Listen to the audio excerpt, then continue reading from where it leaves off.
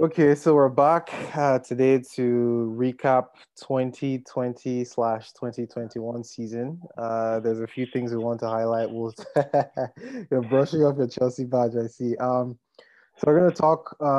Actually, first off, congratulations to you know members of the CMNT. We have Alphonso Davies, we have Jonathan David, we have Larin. We have Atiba as well. Like they were all champions this season. So that was pretty impressive. I think for me the most impressive one was Jonathan David at Lille, especially given how he started the season, very very tough. And then the second half of the season was very strong, contributing key goals. I think the one against PSG, that goal, for me, in my opinion, won Lille the title, and it was only a matter of time. But really happy for the boys. They brought a lot of silverware. So, what are your thoughts? I've been thinking about how they have really performed this season, and it's actually unheard of, for players from this part of the world, to emerge champions in their various clubs in Europe and to be able to perform well. I mean, seeing how the country where they rank in FIFA ranking and all this stuff. But I'm really, really impressed and really, really surprised as well that these guys came out champions,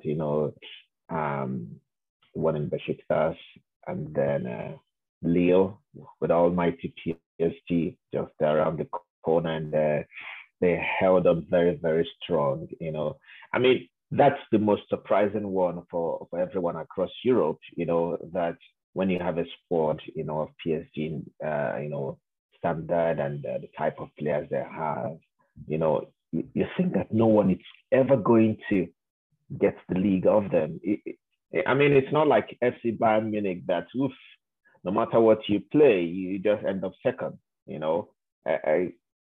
by the reason of the type of players in FC Bayern. So that of Alphonso Davies is just like a recurring thing, but for Lille and as well as the Besiktas, because it's been a while since they last won the Turkish Superliga, Yeah.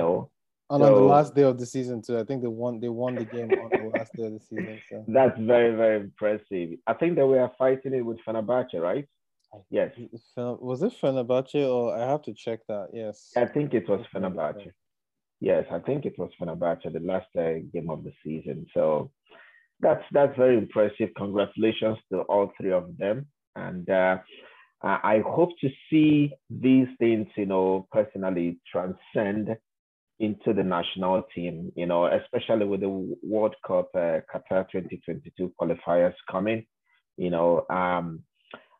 If they can bring that over, to the national team, at least to make the next phase of the qualifying rounds of the World Cup, that will be a very, very big step forward, because if they make it to that next round where they have like how many teams, in the round robin, then might say, okay, there's standing chance to make it to the World Cup itself. So congratulations to them. They really, really surprised me. I mean, especially the Besiktas and Lille guys. Yeah, so it's actually 4 because Atiba Hutchinson was. He's also Larin's teammate. But yeah, it's pretty good. Pretty good season for all of them. And again, like you said, it's this kind of mentality breeds more of those type of players that are hungry for that kind of success. You might not always get it every year, but at least once in a while it should happen. Once in a while it should happen, and it's good that it's happening now. For me, I also like it's an inspiration for the young players that are around here to dream. I mean, when your national team players do well, in their various clubs, it brushes off on the desire and the desire to play football, and to push and to see that, you can still go all the way. Yeah, definitely agree. So yeah, so congrats to the boys again. And then we'll shift gears to it pains me to actually do this segment.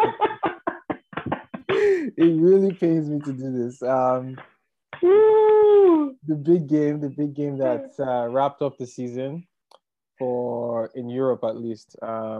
Champions League final. I mean, I enjoyed the final as a neutral, but my affiliations will not let me enjoy Chelsea's actual success. So that one's more you. You're a Chelsea fan. I'm not a Chelsea fan.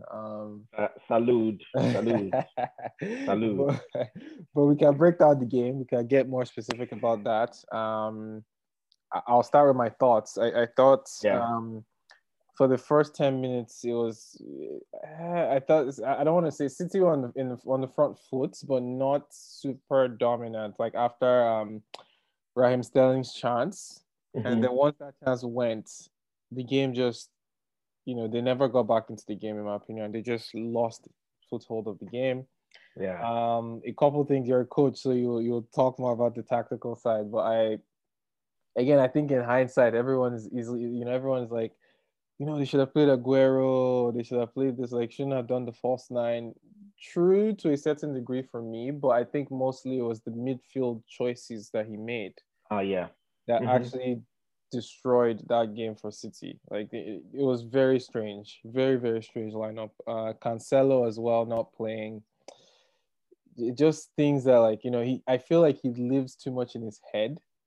He's too smart for his own good. Like that kind of thing. You don't if you have something that's working, don't change it too much. Like I understand the Yeah. fact that Chelsea has beaten City twice, but this is one of those games where just play your game. It's a final. The boys are already fired up. Just play your game. But from your side, you're a Chelsea fan. How did you see the game? Trust me, that game, it's for me for the whole season. It was the most nervy game that I watched. I was nervous for the whole of 90 minutes, and I was watching as a fan. So, but after that, the next day and after, I think I've watched the game twice since then to be able to analyze. That was where I was able to make my notes and see what maybe happened in that game. So, but yeah, as a fan, I think I would say we deserve to win, regardless of how the season has panned out for us and how we, struggled into top four. And but yeah, we for a fan, it was a very interesting game. For me, it was one of the I don't know, maybe it's because I'm a Chelsea fan, but also I think it's one of the best Champions League finals that I've seen because of the back and forth, the intensity of the game. It was not really one-sided.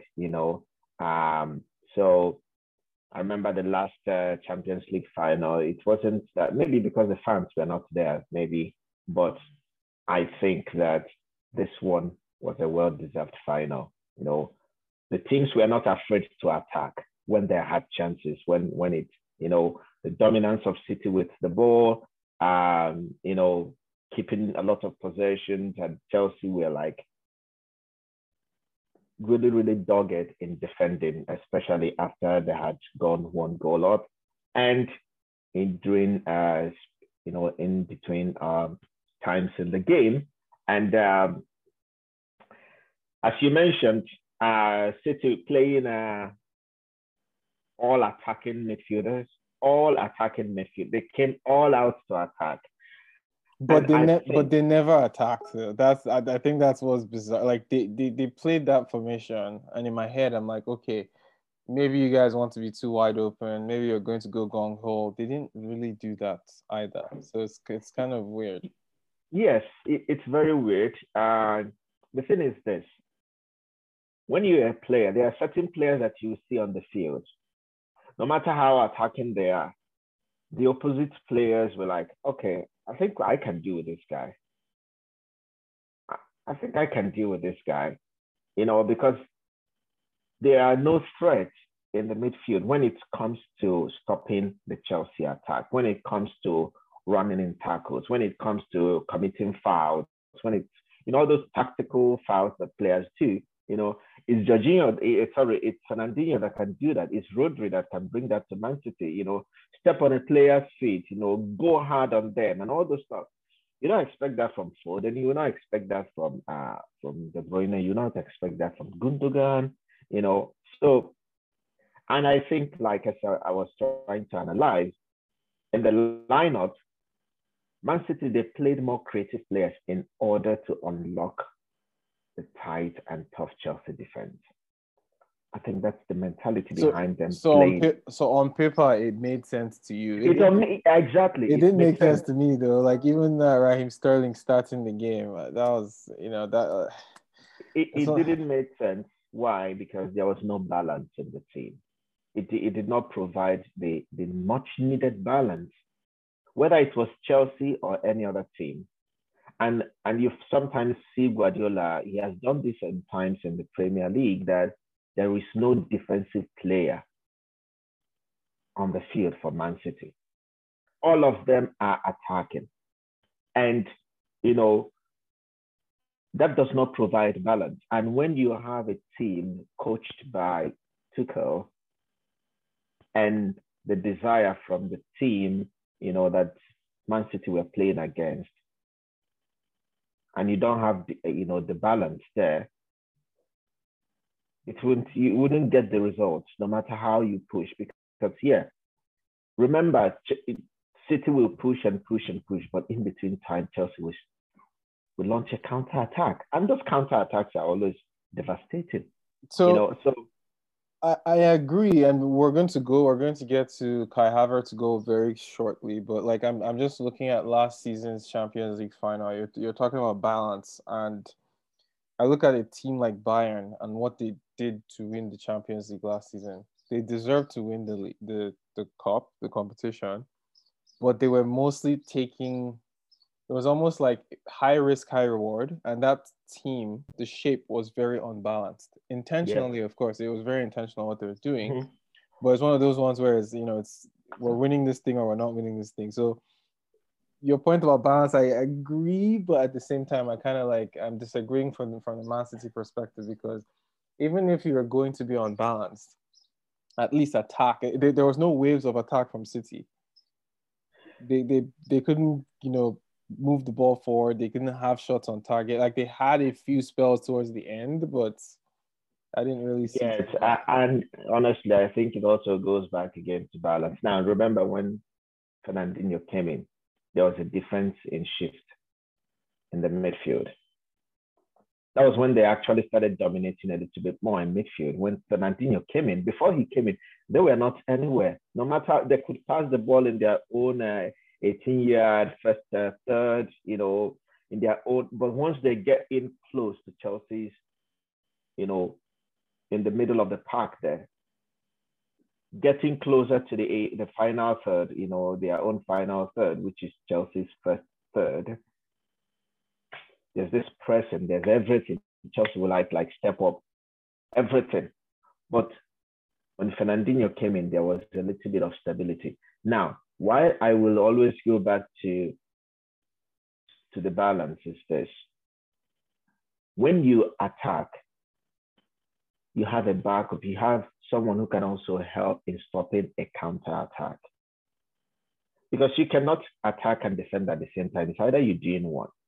So the time you have to defend, who will help in doing the defending? And that was where Man City they were caught off guard, because there was no one to help stop them. There was no one to. But isn't that why Kyle Walker started? That was the whole idea of starting Kyle Walker instead of Cancelo, because he's. But where Chelsea were coming from their attack. The first counter. Remember, and for example, Kante operated on the right side of midfield. So Kyle Walker will only play. He was playing as a right back, although he was talking at some point, or he will overlap. And another thing was that let's not forget the defensive masterclass of Chelsea. And there was one player from Chelsea that really surprised me, Ben Chilwell. He matched Kyle Walker. That I had never seen someone match Kyle Walker in a 90-minute game. I He mean, matched him. Rhys James also had Sterling in his pocket, which was surprising. Exactly. But if you compare the sizes, Kyle Walker and Ben Chilwell, there's no way they for speed, for stature, for strength, there was no way. But as well, he stepped up his game, and I think that was where he cemented his spot as a Chelsea left back full time. There's no room for Alonso. There's no room for any other person. I imagine even in the near future, 3, 4, 5 years from now, except he falls down. But I will say again, they did not have anyone to do that in the center of the park. The way Kante was operating, there was no one to put a stop to that. There was no one. And that is where before the game started, I don't know if you listened to Alan Shearer when he was talking, it's like Gundogan, how would he will be put to test in defending the back four. But why do people, I think that surprised me about his role as well, is I wasn't even too upset with him playing, to be honest. Because if people forget very quickly, when he was in Borussia under Klopp and his first season at Man City, he's played that position before. It's not new.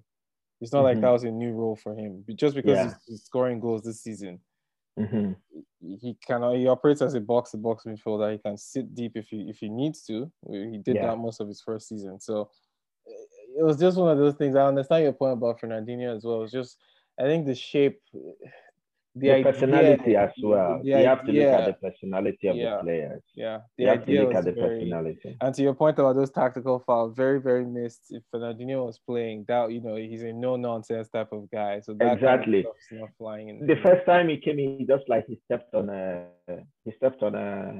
Jorginho. He stepped on him, and Alan Shearer was like, that is basically what was lacking. Because when you do that, there's a psychological approach to this game when you're physical in the game. There's a fear you instill in the attacking player or in that fragile player like Jorginho that he's not physically strong. He's so smart. I think for me, he's the smartest midfielder that Chelsea has. But there's this physical attribute of Fernandinho coming and stepping on his foot, hey, I'm here. Okay, enough of that. There's something that comes up in the player's mind when that happens. Now, Gundogan playing coming against Kante, the person, it doesn't match. There's no match there, and that is where the balance was not in the midfield. Foden will not always provide that cover to Gundogan, and who was the other one playing on the right side on the right side? I think it was De Bruyne, right? So with that mismatch, I mean, from the 6 players moving forward was not. It wasn't enough. I think he should have stuck with Foden on the left where Sterling played. If it was going false 9, De Bruyne right there. And then Mahrez on the right, and then the middle, Fernandinho, and then whoever you want. But that was the game. But yeah, congrats to Chelsea.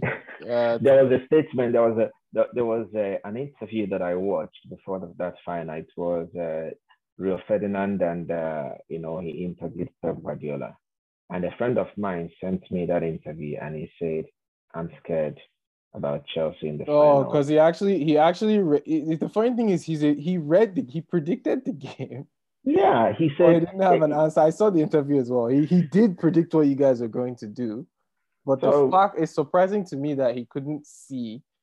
If you're so accurate in the prediction of what they're going to do, how aren't you able to stop what they're going to do? How are the fans, who are supposedly not as smart as him? There was something he said. It's bizarre. I if you can remember, he said he likes having the ball. He likes possessing the ball. But what sometimes, maybe he forgot that sometimes he might lose possession. You're never going to have possession for 90 minutes. And And when a team that always have possession without maybe creating some sort of balance of what will happen, the more possession you have, the more chances of being caught off guard in a counter-attack that will result in something very dangerous, a goal, a penalty, a red card, and stuff like that. And that is what I also was looking at when I was watching the game for the second time or the third time that I did. It's like, yes, a lot of possession. Man City had it. But when they are caught out of possession, they did not have an answer to solve that. And that is where they lacked that balance. And Chelsea's defensive setup, they were rigid, they were very, very dogged, disciplined, no room for any mistake, because they had and they know that Man City, they know what Man City was bringing. And when you know what Man City is bringing, you must be on your game from first minute to the 97th minute of the game. And that was what Chelsea did. And there was no lapse of concentration. Even when Man City had a chance, maybe a cross into the box, the clearance were all spot on because the players were all connected. And they made the contact. When they made contact to clear the ball, they did it with the right part of the body, because when you are not connected in the game full time, even if you're about to do a clearance, that's when sometimes clearances become an own goal. But it's not because you're not fully connected in the game. And I think that is what Tuchel has brought to Chelsea, that he's brought a very, very concentrated team that they're switched on from the first minute to the 90th minute. They are switched on. If I remember against Lampard, we will concede early goals. When we concede early goals, it's difficult to come back. Sometimes we would come back, maybe tie 3-3 and so on. I remember West Brom's game that we tied 3-3. It was just lack of concentration. But that's what Tuchel brought in, that right from the first, and that is also how Man City kill off teams, because the moment they get into the game, boom, before you know it, Man City have scored, because the teams are like, okay, let's draw into the game, and no, Man City come in, boom, they see that you lack concentration in the first 5 minutes, they'll score you, and that was what they came to Chelsea, and after that, you have to stay on your game, and that is what Chelsea did to be able to to survive them. And as well, we had the better, clearer chances of scoring goals, which if we had, would have been like a different story of 4-0. But, it was what it was. And yeah, I mean, all in all, in all seriousness, though, like looking at the seasons across just the world, I guess you can mostly Europe, because Europe has the biggest leagues. I really enjoyed the variety of winners. Like we were talking about Lille in the beginning, Inter Milan as well, Atletico Madrid, even Chelsea winning the Champions League, Villarreal winning the Europa League. These are all things that went against every prediction. Like all the predictions were just like just throw everything out the window, because the Villarreal game, it was very funny because actually, obviously I was working, but I couldn't tune into the game. But even then, I wasn't checking the updates as often because I thought, United should win. Like this is a game. Like this is an easy game. So did he hear what Paul Scholes said? Yeah.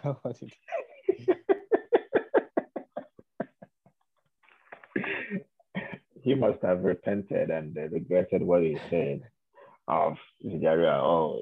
Finished in 7th position, and they're very weak. That's a very dangerous thing. I mean, that was really, really. I mean, even if La Liga is weak, I think people have this. I'm not a fan of when people call leagues farmers leagues, just because, I guess it's one team dominates all these leagues. Fair enough, but because the other teams are so good and so financially dominant, it gives you this weird sense of the other teams are not good enough, but it's actually not true.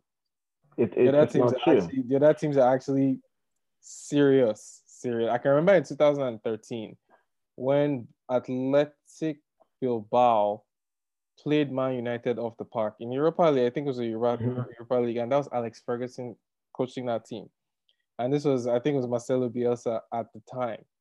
Yeah. And that wasn't a Bilbao team that was, I don't believe they were top four at the time. I think they were like sixth or something. And the way they dominated United was absolutely ridiculous. There's one problem I believe that English teams still have. They always forget that when they play Europa or Champions League, they are one-off games. They're just one-off games. Yeah, There's sure. no tomorrow. It's not like you come to Old Trafford and then you beat Roma, whatever, and then you go to Roma and then you also try to win or you won. But this is a final. You have to respect the team. You have to know that it's a one-off game. They will be giving their best in that, even if they have been playing rubbish throughout La Liga season, and that maybe La Liga is not strong according to him. Who said La Liga is not strong? If La Liga isn't strong, how have they been dominating Europe, for the past couple of years, And then you said that, oh, they finished seventh and they're coming from a weak league, and maybe they do not have very recognized players, but also they have experienced players. Raul Albiol, the Colombian striker, Barker, and some other players there. Paco Alcacer is also Paco good. Alcacer, even the guy that scored the goal. And that guy that scored the goal, he was the second top scorer in La Liga this season. It's not as if they are not getting goals. I think he had 21 goals and behind Messi. Gerard.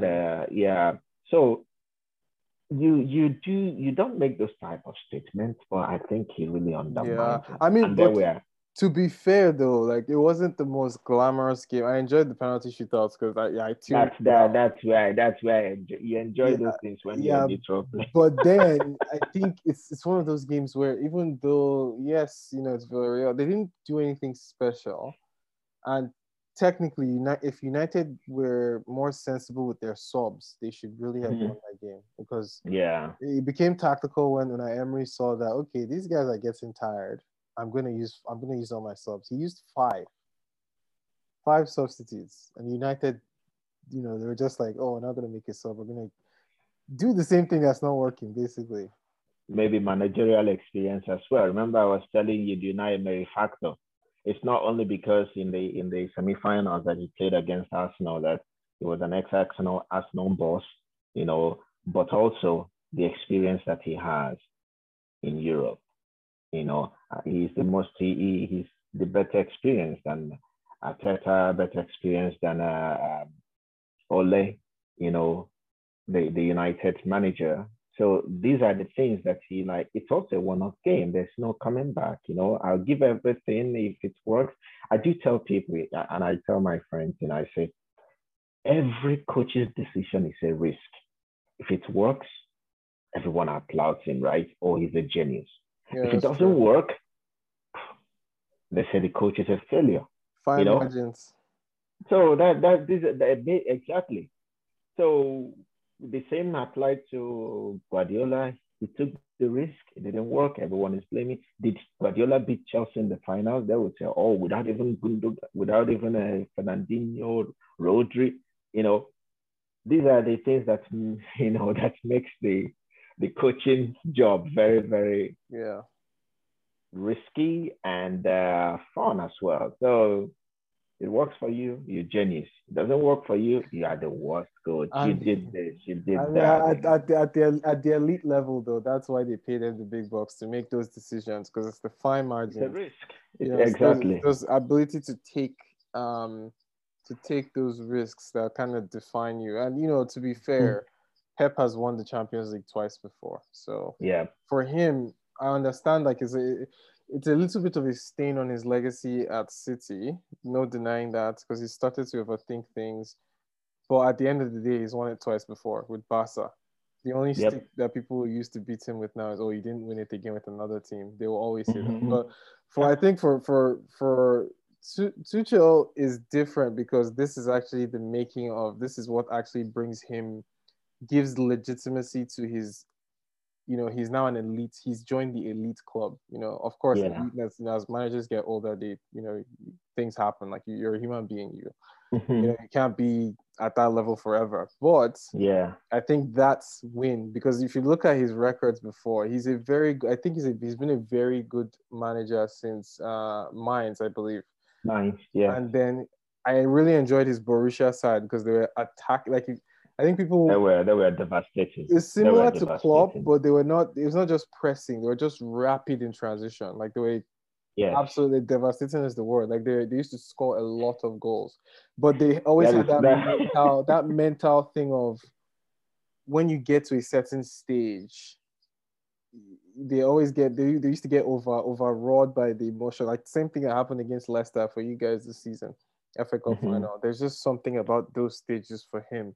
Last season, the same thing. Overthinking. Overthink last season, the same thing against Bayern.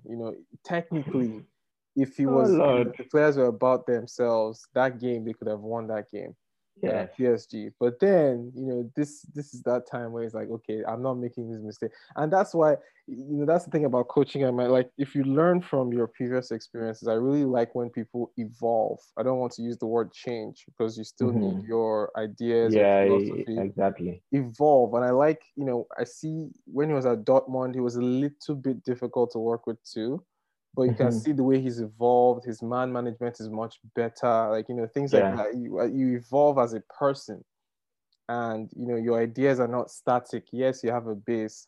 I really appreciate when managers do that. Like even when you look at Klopp, they won the Bundesliga back to back with Dortmund. People forget that the guy, Yeah.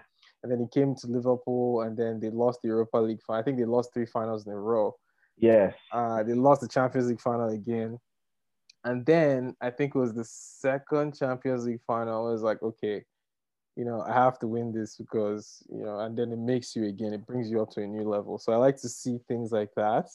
You see a lot of managers come, and I think it would have been the same thing for someone like Ole Gunnar Solskjaer as well if he had won the Europa League. But then, to your point, Yeah. fine margins. Exactly. It's these Exactly. kind of things that define your career. It's these kind of games. Exactly. You win this game, and it's a different conversation. You're in a different bracket automatically. You are just you've had it. You just like a step above from where you are, and I think losing this Europa League final has kept him on the same plane. You Yeah, know, he has not moved further from that, and it's going to be difficult for him. Even come next season, he has to. There's a lot of teams right now are trying to improve. There are a lot of new managers that are available, uh, clubs that are looking for these world-class managers as well. So United might still see themselves struggling a little bit more again, because when it mattered most, he should have. I think they should have just finished the game, in 90 minutes. I mean, with the caliber of players they had, they should have finished it. But as you say, they're just like small little things, fine margins, little details. That's one extra substitution that you can make that will make a difference. You know, those are the things that make a lot of difference. They might like, why is he coming in? But you already know what the player is going to do for you because you've played the game in your head, and the player goes in there and do it for you and does this the thing for you. And it's like everyone like, wow, he just made a change, and then that's it. So sometimes it's just coaches have to like take that little risk. yeah, yeah. And just you take your philosophy. You don't have to copy someone else. Just Don't copy do your yourself, thing. Like, don't copy any other person. but yeah, Exactly. embrace the It's people not it's thing. not bad to learn from coach. It's not bad to borrow stuff, but when you borrow all those things, bring it into who you are, what you're looking for, and Exactly. then That's why I use. build with that. Yeah, and that's why, yeah, I like managers that have, they have their own philosophy. Great, they can take from other people. Great, but you're always evolving. Like you don't have to be just so static. But I think it was a pretty interesting season, especially the second half of the season across Europe. So Yeah, let's turn our attentions quickly to, well, two things. Well, the second one, because Copa America recently just happened. So let's talk about the Euros. Supposed to happen last year, happening this year. I actually took a deep dive into a lot of the squads. yeah, I'll tell you my favorites first. Of course, nothing surprising. France. Uh, I really like the team. I haven't seen them this united for a long time, especially going into actually since Euro 2016. They've had almost the same core, Yeah. which is pretty good, and they've obviously been adding on top of that. And they should really have won that one, but they ended up winning the World Cup instead, which is it's a bigger trophy. So they have a good group now. After like years of disgrace, you see, 2010 was an absolute disgrace. 2006, Wow. 2006 as well. Like things in between. And I think they had a Euros. I think it was 2008. I think that was really bad for them as well. So they've kind of come out of that bad spell. So obviously they're the favorites. I like Portugal as well, mostly because of two players, João Felix and Andre Silva for me. Only one of those two had a really good season, which was actually from a trophy perspective. João Felix won; he was a champion. Didn't really have the best of seasons, but still a talented Injuries here player. and there. Yeah, but Andre Silva was absolutely fantastic. I'm happy to see him happy again. Like after his AC Milan spell, I didn't know if he'll ever be the player that I thought he was going to be. So looking forward to seeing him again. Is he the one that went back to Frankfurt? Yes, he's in front. He actually broke their scoring record this season. Yeah. Most goals scored in a season by yeah. And then Italy is my third. Italy as well. Again, they've been kind of like they didn't qualify for the World Cup last time, which is embarrassing and for a country of that caliber. But now they're back with a lot of players I like: Barella, Verratti, Belotti, Immobile, Insigne. They have a fantastic team. I expect them to do well. Obviously, not win the tournament, but I think they'll be entertaining. So those are the three that I'm really looking forward to watching in the Euros. Yeah, for me, France is. I'm not giving. If they disappoint me, then they disappoint me. But the Blues from France, Le Bleu, I don't see myself trying to like pitch tents here and there, right? Because the quality that the French team possess, I don't. Benzema is like he never gets tired. He's not. I mean, look at how long he's been playing at the top. Yeah. From Olympic Lyon to Real Madrid. Since then, in season out, he has been performing. Even when he had issues with the national team, he never like retired like some people like quit the international stage. But I think he kept faith. And when he was recalled, I was like, I'm sure that these people must have been doing some underground, job of reconciling, making sure that things are sorted out, because the national interest of the team, it's what's important for them. So now that he's back, with Griezmann and then with Oliver Giroud and then with Mbappe, yep. that front line is very terrifying. Then you go to their midfield, they have more than abundant. I don't even think there's any midfield as good as the French midfield. There is none. Whether they had a good club season or not, once they're in that blue color representing France, I think they're different. They're just different. Yeah, I mean, even in their defense, Kante and Pogba is a crazy midfield. Just imagine that. Then you have Rabiot, and then who else is in that midfield? I think they have Thomas Lemar, but I don't. He's okay. Yeah, he's just like also a backup, because even from the bench, you have a good backup from the bench. And then in their defense, they still have Benjamin Pavard, they still have Varane, they still have the other left back that plays for also Bayern Munich. I can't remember his name. So they really have Kimpembe from PSG. I think they have a very, very cohesive, strong squad. And I think they're also the most balanced team in Europe this year. For the Euros. England, their own thing is just attack and some bit of midfield, and that's it. For their defense, I'm really scared. No matter how they have 4 right backs, they can only play 1 at a time, or they can only play back 3. Now it's 3 right backs. Trent is out of the tournament. Yeah, so I'm seeing them playing a 3-5-2, type of system. They do not have very good goalkeepers, except their goalkeeper surprises us with anything. But we know how England goalkeepers are in national assignments, from Calamity James to Calamity Green to, who else? And Pickford, you can't trust him all the time. And Nick Pope, that was to be there. Now he's injured, he's out. So they have Justin from West Bromwich Albion, and then they have Henderson from Man United. And these are not, you can't say these are world-class goalkeepers. So I don't really, trust the English goalkeeping department, when it comes to the national team.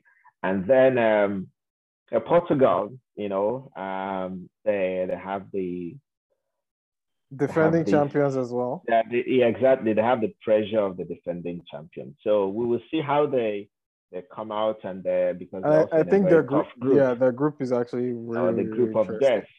So France, who else? Portugal and Germany, right? Germany, yeah. And then Hungary. Yeah, that's a very, very interesting group. But the good thing is that 3 teams qualify.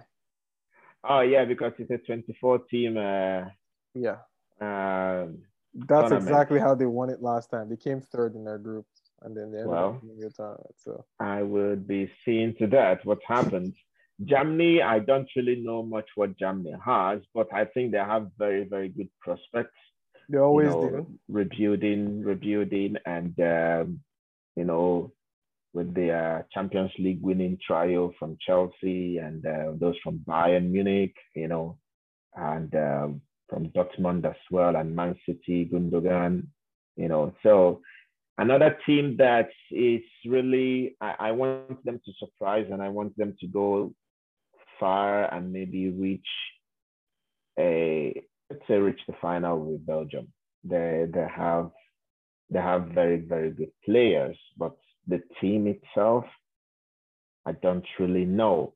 Because one, in the last World Cup, I don't think they played a lot of strong teams prior to reaching the semifinals, right?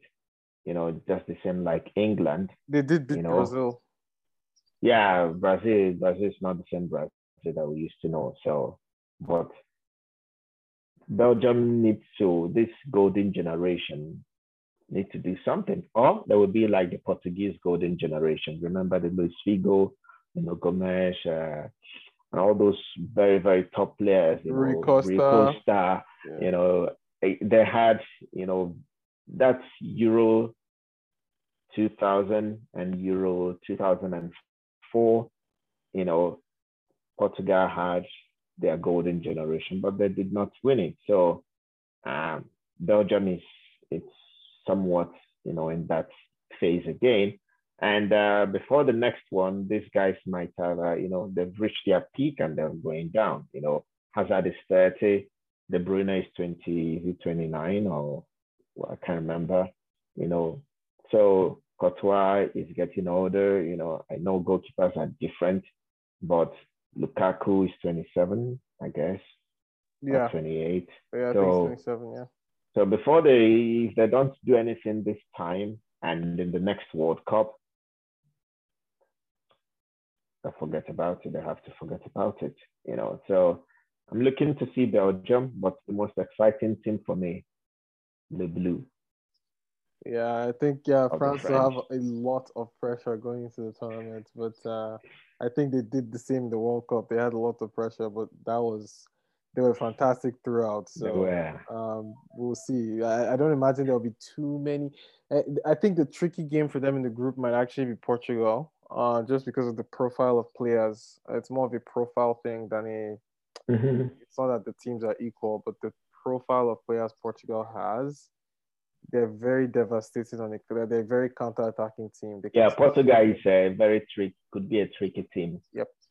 They have very silky players that you think that they cannot perform. Yeah. They can just catch you. They will just catch you off guard. I mean, Ronaldo is the center point, but there are other people that do the work.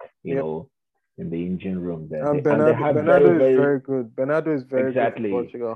I was just about to mention they have very good creative players. They have creative players that can create.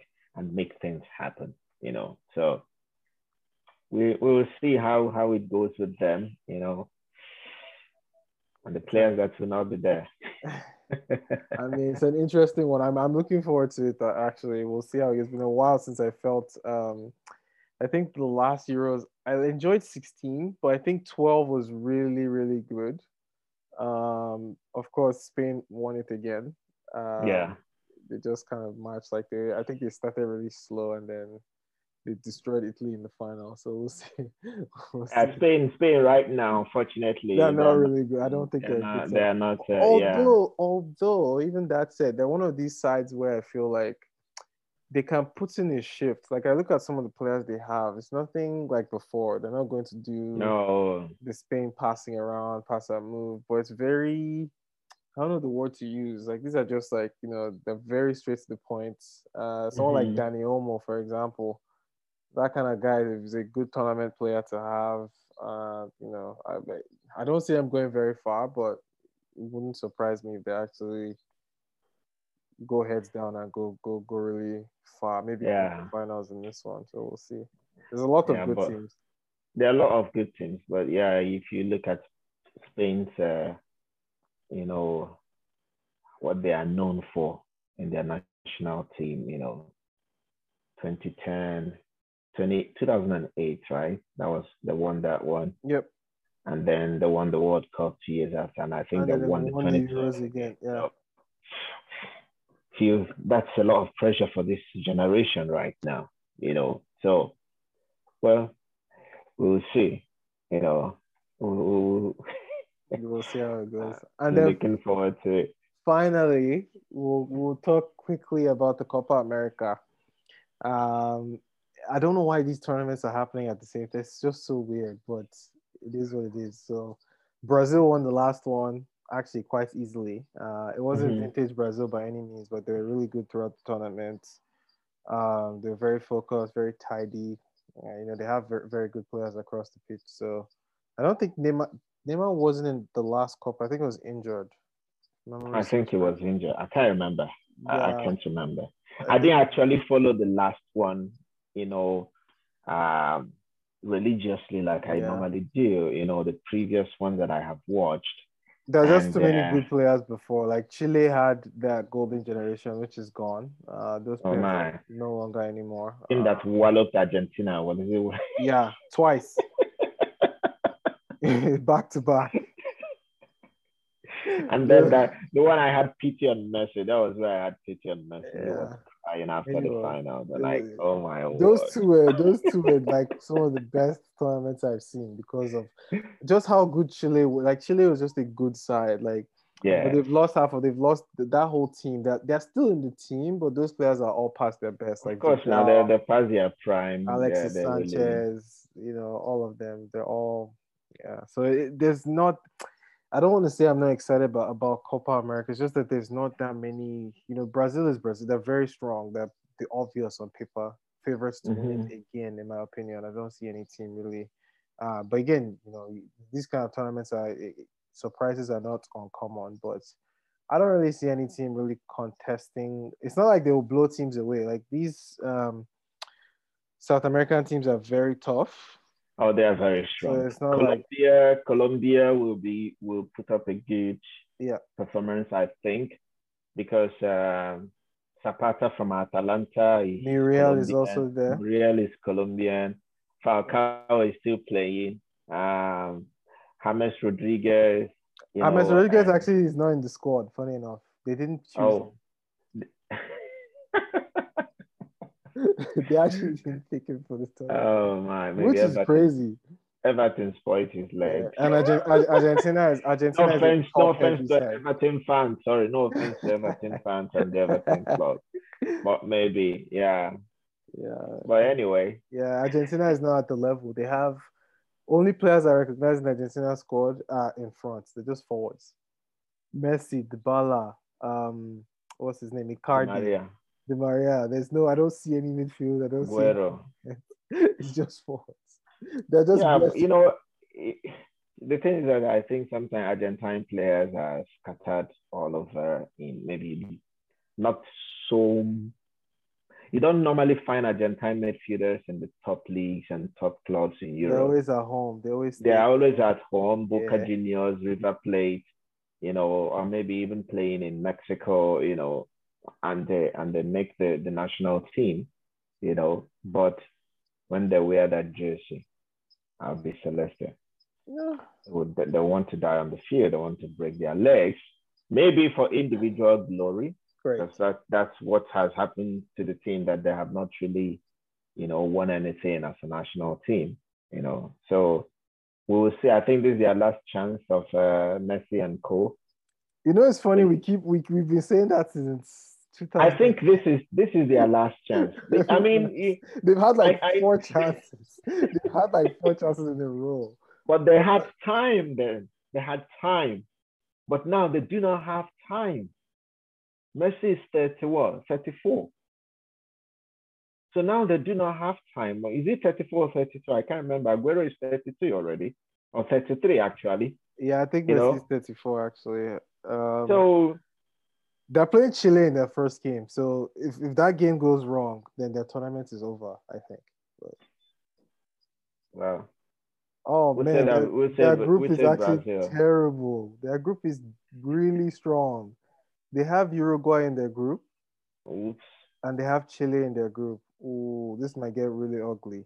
Yikes. Yeah. Well, good luck to them. I think it has been moved to Brazil. So Brazil will have a hosting advantage as always. And I think Brazil will win the Copa America. I think so. Okay, so that's our predictions again. But yeah, so I mean, I don't see any of that. Just look at the Brazilian team. Just look at let's start from the goalkeepers. Yeah, it's too much. 2 world-class goalkeepers in the Brazilian team. Yeah. Look at the defense. Now look at the midfield. And look at the attack. Yeah, they have there's no reason why they shouldn't win this tournament, to be honest. I think they will make exactly. Except if there's any team that goes to bring the Germany of 2014.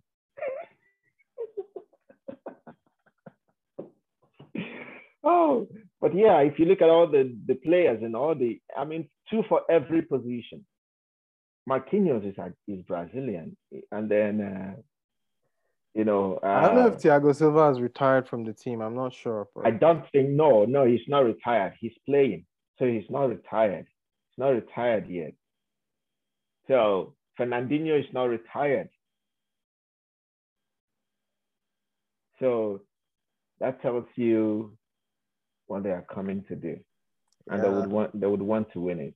Okay, so we're going France for Euros. You're going Brazil for Copa America. Yes. I'm actually looking forward to. I forget when the Confederations Cup is because it's been a while. It will be next year. Yeah, I think Germany won the last one. It will be next year before the World Cup. Oh yeah. I'm really looking forward to it. I remember 2013 when Brazil defeated Spain 3-0. That's one of the best finals I've ever seen. That was it was just and then 2014 happened. But yeah. The next tournament I'm looking forward this summer is the Gold Cup. Yes. The Gold Cup. I'm looking forward to it. And when is it coming out? So I think it's I don't know. I have to check. I think it's July 2nd. July 2nd to August 1st. Okay. So I'm looking forward to that tournament. But we know who's going to win. Players. Definitely it's going to be Mexico. Mexico. Oh. Viva Mexico. So Mexico is going to win it, but I want to see what Canada is going to present in that. They have a decent team this time. That's so I think what I'm looking forward to. Yeah. The Americans will always be Americans. They have always had good players, all over, So I'm looking forward to it. And as well, like Honduras, Costa Rica is also a good team in the CONCACAF Federation. So it's not just a walkover tournament for anyone, they just have to play through, and the best wins. And Yeah. we'll see. It's a tournament that I'm looking forward to. It's a tournament that I'm looking forward to. Yeah. But anyways, there's lots planned. We're going to keep doing more podcasts. We have I think before the start of the Euros, we'll probably do one more. Yeah. That just more in depth on the groups. Like each group, we'll do our predictions for each group. And then That'll be great. that'll be good. So that's probably our next one, but we'll catch everyone on the next one, obviously. Sounds fun.